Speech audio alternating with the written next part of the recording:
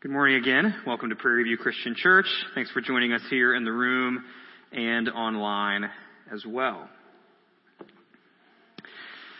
After God delivered the nation of Israel from slavery in Egypt, those stubborn, thankless, rebellious people wandered in the wilderness for 40 years. And when they finally entered the promised land of Canaan, they didn't defeat and eject their enemies as thoroughly as God commanded.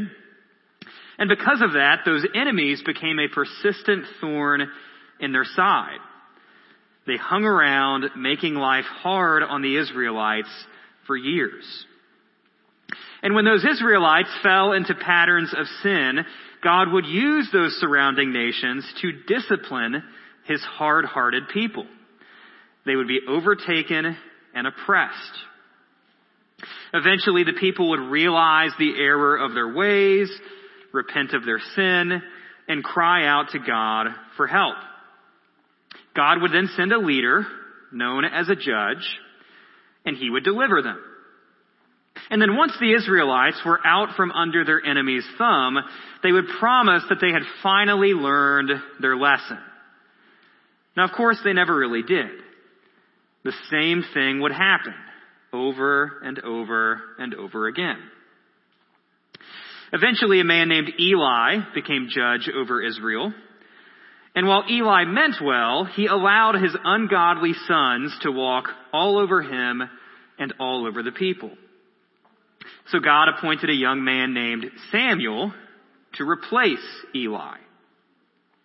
And while Samuel was a good man who loved God, he fell into the same trap that Eli did. Samuel's sons were corrupt as well, and Israel suffered under their injustice. This caused the Israelites to lose patience with the entire system of judges. They were ready for something new, something different, something more like what all the other nations had. The Israelites wanted a king. Samuel warned them about the dangers of worldly kings. He told them that they didn't fully understand the ramifications, the consequences of their request. He reminded them that earthly kings are known to oppress, exploit, abuse, and maybe the most ghastly of all, tax their people. He prophesied that the Israelites would come to regret this decision and cry out to God like they always had before. But this time, God wouldn't hear them. But the Israelites still wouldn't budge. They wanted to be like their neighbors. They were tired of judges like Eli and his sons. They were tired of judges like Samuel and his sons. And while they may not have come out and said it, they were tired of God being their only king. So God did one of the worst things he could ever do. He gave the people what they wanted. God commanded Samuel to appoint a worldly king over the nation of Israel. So over the next 7 weeks, we're going to read about some of the worst earthly kings that Israel would ever have. Some were better, some were worse than others. Some still managed to accomplish good things here and there. But at the end of the day, they were all, to some extent, in one way or another, royal failures. So as we read their stories, we're aimed to learn some valuable lessons about them, learn some valuable lessons about God, and even learn some valuable lessons about ourselves. So we'll start this morning with Israel's first formal king, a man by the name of Saul. So open up to 1 Samuel chapter 9, starting in verse 1. Feel free to follow along here and at home as well. But before we go any further, let's pray. Father, thank you for this day. Thank you for this time that we have to worship you. And thank you that as we look outside, we maybe see a small example of what life is like in the big scheme of things. On the one hand, we live in a world that you have created, and so it's beautiful. But on the other hand, we live in a world that is corrupted by sin, and so it's miserable. So Lord, remind us that we have much to thank you for in this world in which we live, but we also have much to look forward to. That the world as we see it, the world as we know it, is not our true home, is not as it should be. And we look forward to the day when Christ returns and redeems this world in which we live, as he has already redeemed us by faith. And thank you for the opportunity to worship you here in the room. Be with us. I pray that you'd keep us safe and healthy. I pray for those at home that they would be able to get rid of distractions and focus on you, worshiping from couches and beds and recliners. And Lord, I pray that all of our worship here and elsewhere would be honoring to you. And if nothing else, kind of as Rick mentioned a minute ago, maybe these stories that we'll read today and in the weeks ahead remind us that we're not the first people to live in some chaotic situations. And so God, ground us in that reality, that understanding. Help us not to get too panicked, too worked up over circumstances around us. And to trust that if you were sovereign and good in the craziness of the stories that we'll read, you are still sovereign and you are still good in our world now. So Lord, again, thank you for these people, this place, this time we have together. We love you. We worship you. Thank you for your word and your Son and your Spirit. We ask this all in Christ's name. Amen. Well, starting in 1 Samuel chapter 9, verses 1 and 2.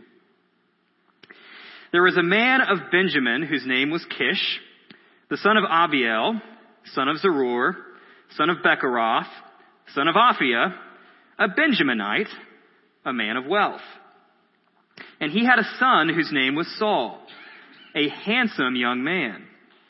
There was not a man among the people of Israel more handsome than he. From his shoulders upward, he was taller than any of the people. So if you could custom design the perfect king, throw all the right ingredients, and then have a perfect king pop out, at least on the outside, you'd get Saul. He's tall, dark, and handsome. He's from a noble family. He's the kind of guy you'd cast in a movie. He just has the look. And Saul, eventually, with God's direction, runs into Samuel. Everyone knows that Samuel is the prophet in Israel. And everyone knows that Samuel is looking for Israel's first king. So, chapter 9, verse 15. Now the day before Saul came, the Lord had revealed to Samuel, tomorrow, about this time, I will send to you a man from the land of Benjamin, and you shall anoint him to be prince over my people Israel. He shall save my people from the hand of the Philistines. For I have seen my people, because their cry has come to me. When Samuel saw Saul, the Lord told him, here is the man of whom I spoke to you. He it is who shall restrain my people. So Samuel obeys God's voice, pulls Saul aside, and privately anoints him king of Israel. He gives Saul 3 big tasks in his first day as king. Number 1, confront the Philistines, Israel's biggest rival. Number 2, prophesy. And then number 3, wait. Saul fails at the first task. He never really does confront the Philistines, at least not yet. He accomplishes the second task. With God's help, Saul prophesies. But the third task, waiting for Samuel, that one's still pending. Nevertheless, Samuel publicly announces Saul as king, even though Saul would rather hide behind the luggage cart. So all things considered, Saul is not off to a terrible start. He's 1 for 2 in his first royal tasks, and if you hit 500 in baseball, you're the best hitter of all time. Saul even goes on to win a few key battles, and as always, he looks good doing it. Samuel even issues a farewell address. It appears that with Saul at the wheel, Samuel can start thinking about retirement. But remember that third task? The one that Saul hasn't accomplished yet? He still hasn't waited for Samuel. And the waiting is the hardest part. Chapter 13, starting in verse 8. Saul waited 7 days, the time appointed by Samuel. But Samuel did not come to Gilgal, and the people were scattering from him. So Saul said, "Bring the burnt offering here to me and the peace offerings." And he offered the burnt offering. As soon as he had finished offering the burnt offering, behold, Samuel came. Funny how that works out, isn't it? It's almost like it was some kind of test. Saul went out to meet him and greet him. Samuel said, "What have you done?" And Saul said, "When I saw that the people were scattering from me, and that you did not come within the days appointed, and that the Philistines had mustered at Michmash, I said, now the Philistines will come down against me at Gilgal, and I have not sought the favor of the Lord. So I forced myself and offered the burnt offering."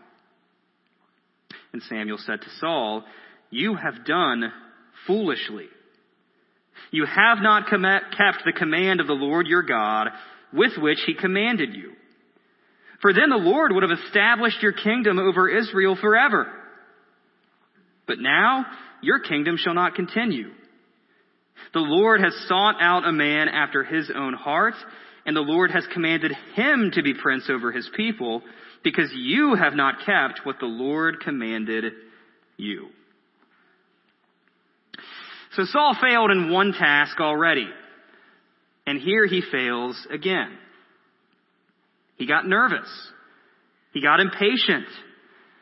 He saw that he was losing support from the people as the enemy was bearing down on him.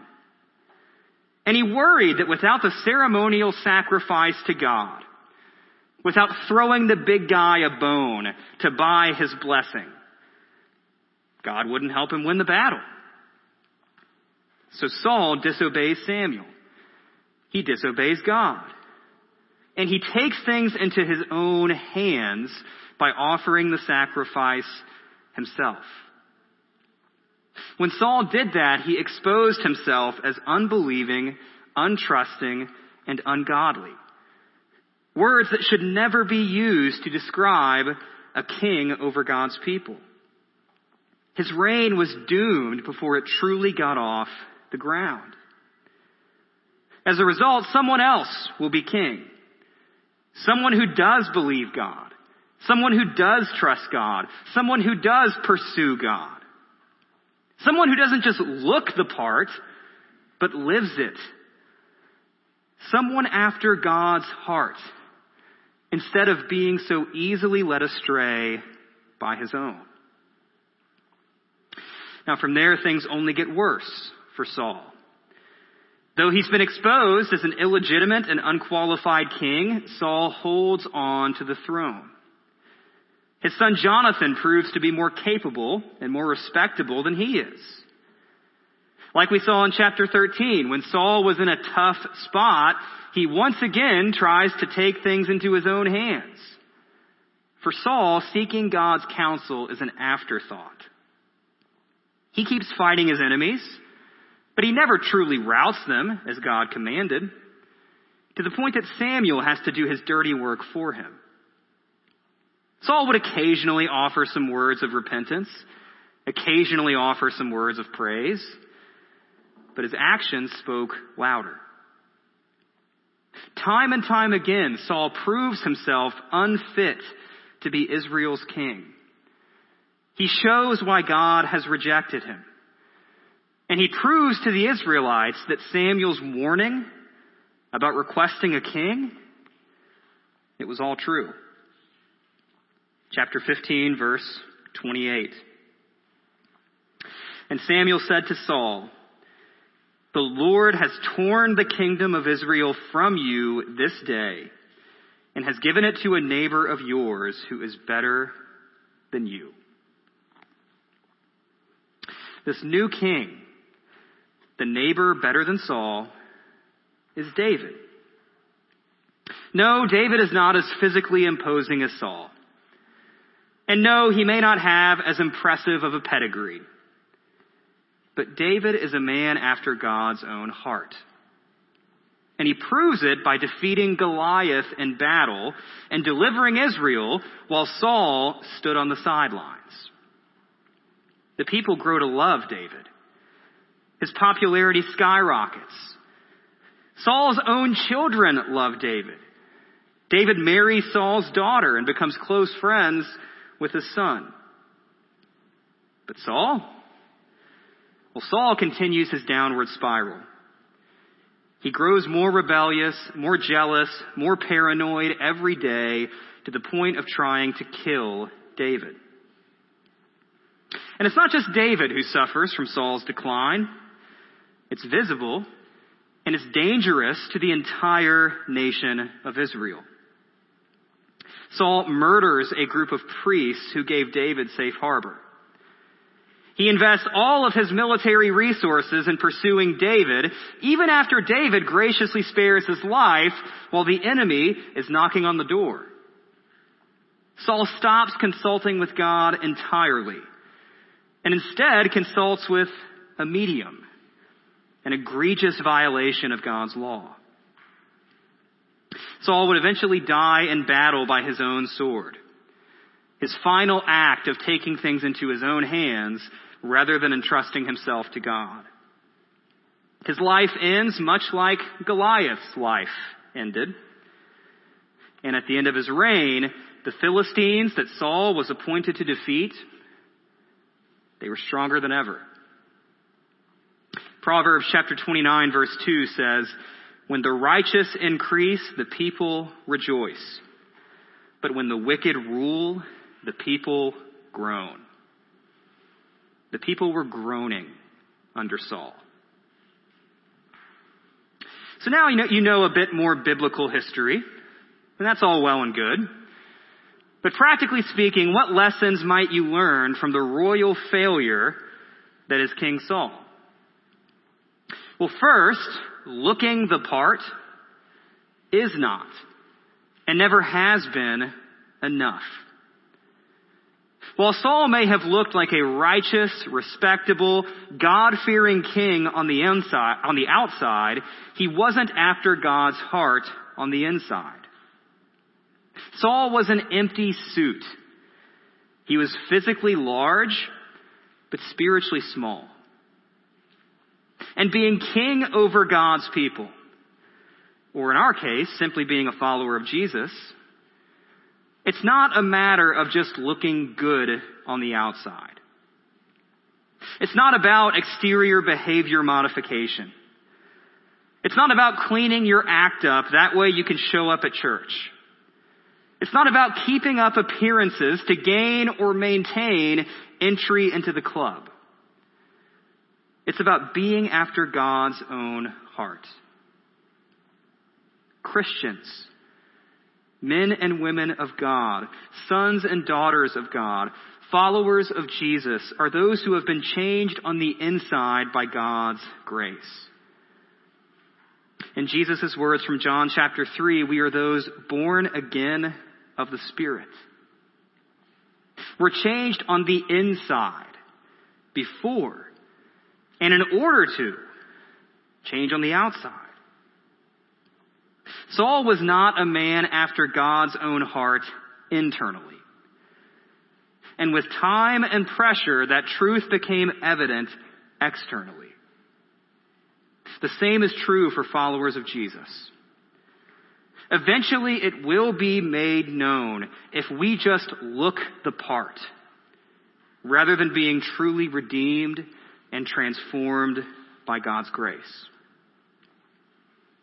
The second lesson we might take away from Saul is that trusting in ourselves for deliverance, for meaning, for strength, for salvation, really anything of eternal significance, that is a fool's errand. You know, the only time Saul really did anything good was when God brought it about. When Saul was empowered by God, when Saul consulted with God, there may have been some good fruit there. But when Saul chose to overrule God's commands and take things into his own hands, he fell flat on his face. Saul apparently forgot that while he may have been the king of Israel, he was still only second in command. Adam and Eve made the same mistake in the Garden of Eden. When they tried to usurp God's authority, everything unraveled. And we followed in their footsteps. When we arrogantly assume that we know better than God, when we naively assume that we can get by without Him, we are destined for failure. When we convince ourselves that we're the true kings and queens of our stories, when we commit spiritual treason against the King of the universe, the God who gave us life, when we do that, we deserve worse than just temporal failure. We deserve eternal condemnation. Trusting in ourselves, taking things into our own hands, thinking that we do not need God, it's a fool's errand. And third, Saul's story is a cautionary tale about the progressive nature of sin. You know, Saul wasn't a monster from the beginning. He was a reluctant, shy young man thrust into a position of power and responsibility that he didn't ask for. You almost feel sympathetic for him. But then once Saul got there, when it was unchecked, his sin became gradually more evident and gradually more extreme. It started with picking and choosing God's commands. We've all done that, right? But it turned into utter rejection of God's commands. It started with not seeking God enough. We've been guilty of that too. But it turned into not seeking God at all.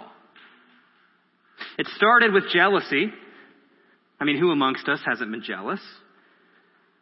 But it turned into bloodthirst. Saul did not become a villain overnight. The same way you don't gain 50 pounds from one extra bowl of ice cream. Falling into sin is often a slow and steady descent. To the point that you look up one day and have no idea how you got there, can no longer even recognize who you are, and find yourself doing things casually now that were once unthinkable. That's how sin works. Each compromise builds and builds and builds that tiny snowball that can't really hurt anyone and that nobody's going to find out about into a destructive avalanche. If you give sin an inch, it takes a mile. Over and over and over again. Beware the progressive nature of sin. Just ask Saul. So you know a little bit more Old Testament history, and maybe there are some practical takeaways from this story. But what's it got to do with Jesus? After Saul died, David took his rightful place on the throne. And it's all good, right? David's in charge. He'll fix things. He'll be the king that Israel needed and not the worldly king they wanted. He'll be the man after God's own heart that Saul should have been. Right? Well, not exactly. Though David's legacy is certainly better than Saul's, David carried the same virus that Saul did. David was a sinner. Not even David was up to the task of being the king God's people needed. As a sinner, David could not embody the holy God fully. He could not represent him completely. Heavy is the head that wears the crown. But a new king would come after David, from David's line. A king who was up to that task of embodying God perfectly and representing him completely. The royal failures of the Old Testament, this one and all the other ones we'll read about, ultimately prove what God already knew and point people's eyes to what God would one day provide. God would send a king untouched by sin. A king who was fully man, but not merely man. A king who was God himself. That king is Jesus, the son of David, sent to deliver God's people not from Philistines and not from Ammonites and not from Goliath, but sent to deliver us from the enemy within, sin itself. So as believers in Jesus, we follow this king. The one man completely after God's own heart because he shares God's heart. The only human king who didn't end up a royal failure. He died for our sins on the cross, rose from the dead, and rules and reigns at God's right hand as we speak, and one day will return with his kingdom in tow. And thanks to him, we no longer have to try to be our own rulers. And thank God for that. Because trying to be the king or the queen of your world, taking everything into your hands, putting all your hope, all your confidence in fellow sinners, none of that will ever end in salvation. It will only end in disappointment, in judgment, in failure. So turn to someone better than Saul, someone better than David, someone better than you. Turn to Jesus and worship him as the one true king that he really is. Let's pray. Father, thank you for, again, this portion of your word. This portion of your word that's often skipped over, neglected. We tend to forget Saul because we're ready to read about David. We think he's just kind of the guy who came before. But there are lessons here that we can learn. And so, Lord, remind us of the progressive nature of sin and help us fight against it.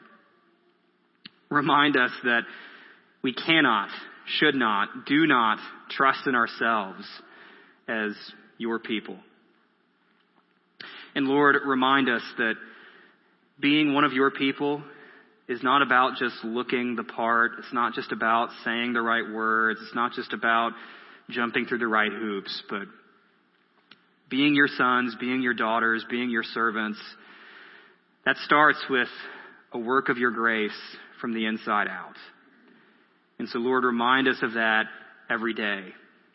Fill us with your Spirit day in and day out so that we can be the people you've called us to be in the truest sense rather than just acting the right way or looking the right way. Lord, thank you for the examples that you give us in your word and even today in our current world that remind us of the failures of kings, the failures of men and women, the failures of humanity, and the disappointments that we see in this fallen world. Lord, remind us and point our eyes to Christ. When we see the failures of the world, when we see just how messed up things are, I pray that it wouldn't lead us to despair, but rather you would raise our eyes to something higher, something better. Raise our eyes to Christ. We love you, we worship you, we glorify you. We ask this all in Christ's name. Amen.